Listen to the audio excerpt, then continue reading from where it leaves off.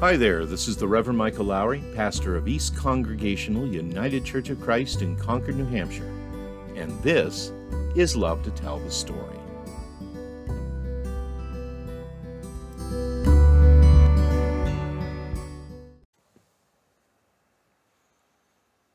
I recently heard the very sad news that the first church that I ever served as pastor, first as a student and then as an ordained minister, the First Congregational Church, United Church of Christ in Houlton, Maine, gathered this past Sunday for its final service of worship before taking leave of one another as a congregation.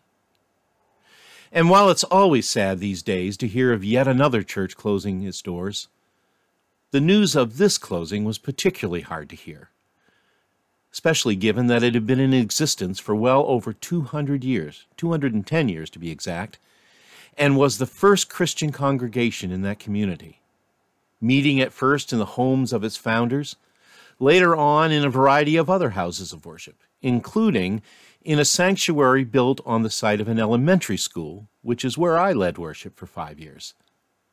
Truly, over the course of all those many years and across so many generations of believers, First Congregational of Houlton remained an essential part of the life, history, and faith of that community. And I have no doubt the impact of that congregation will never wholly be forgotten by its members or its pastors, including this one. I actually served that church from the fall of 1982, when I first stepped behind that pulpit as a brand new, still wet behind the ears, didn't know any better young single pastor, to the summer of 1987, when as a slightly more experienced clergy type, I answered the call of another congregation in central Maine, with a beautiful wife and newborn son in tow. In between were 5 years' worth of wonderful memories, and all sorts of lessons learned about faith and life and pastoral ministry.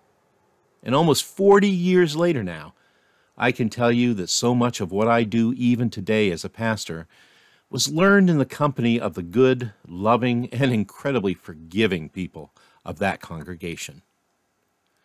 I learned, for instance, about the art of preaching and about the discipline and the courage that's required to preach the gospel in and out of season. I learned about pastoral care and what it means to sit with a family at the deathbed of a loved one.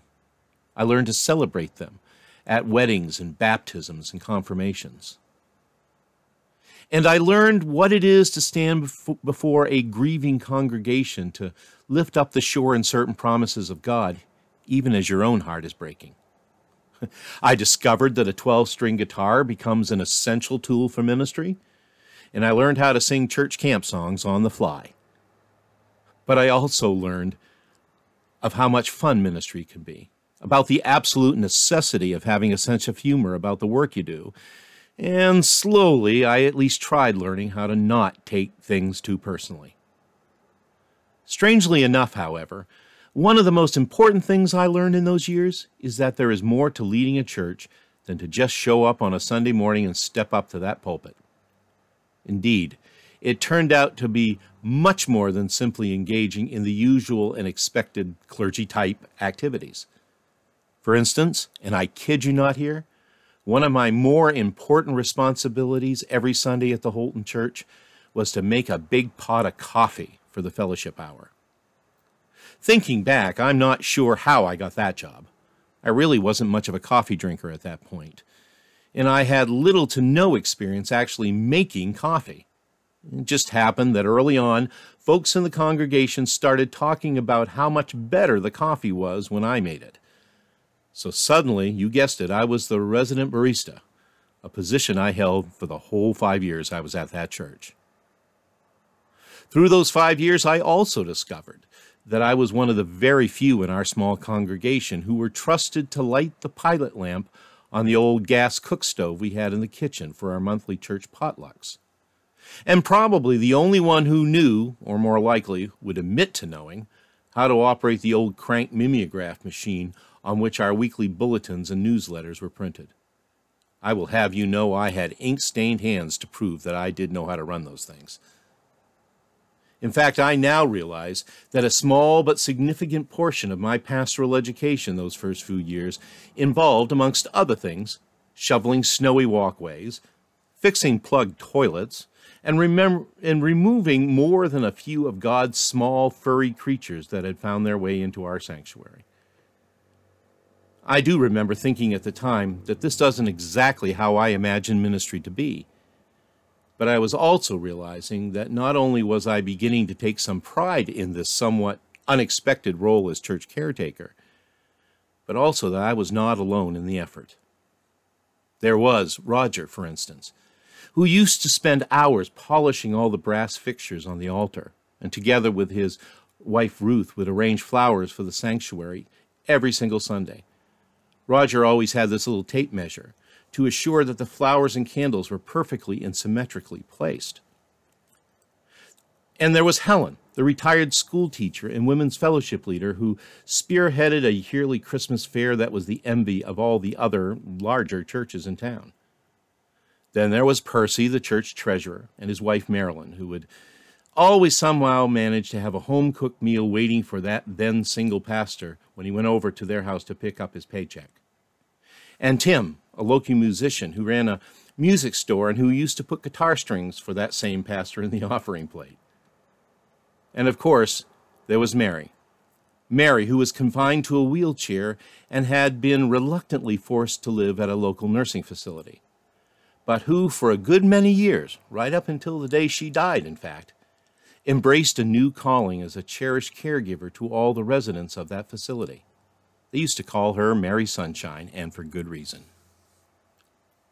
Yes, in all those formative years of my own pastoral ministry, I learned that a good part of this job requires becoming a jack of all trades, even if clearly I'm a master of none.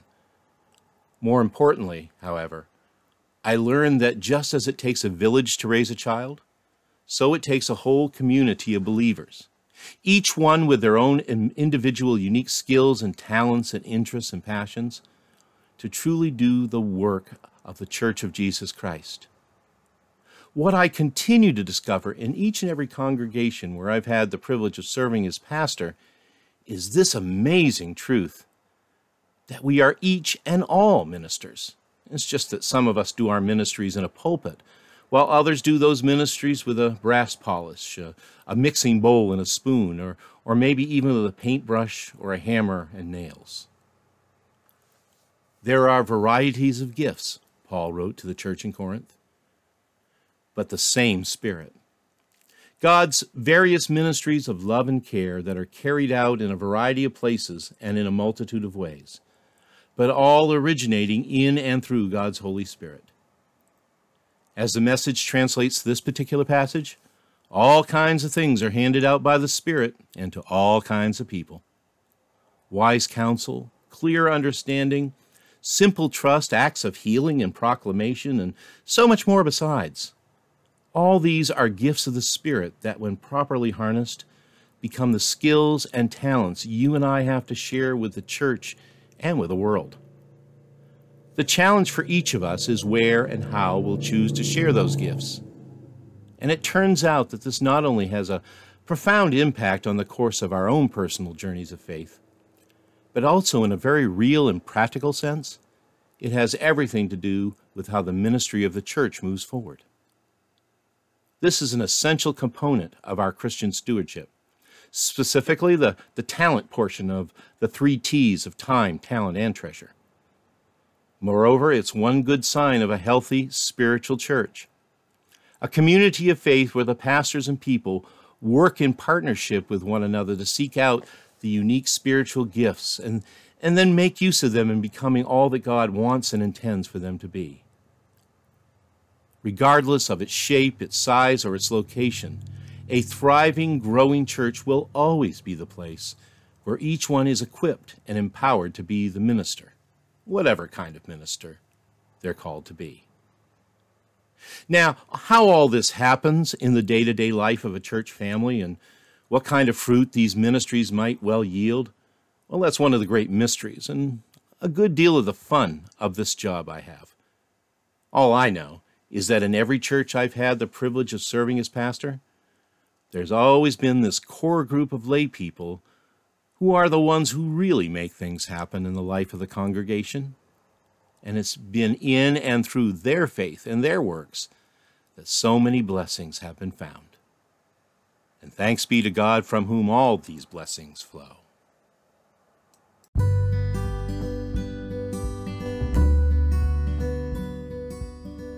And that brings us to the close of another episode of Love to Tell the Story. I'm Michael Lowry, and I thank you for listening today. And until next time, stay safe, be well, and may God bless you with a great day every day. We'll talk to you soon.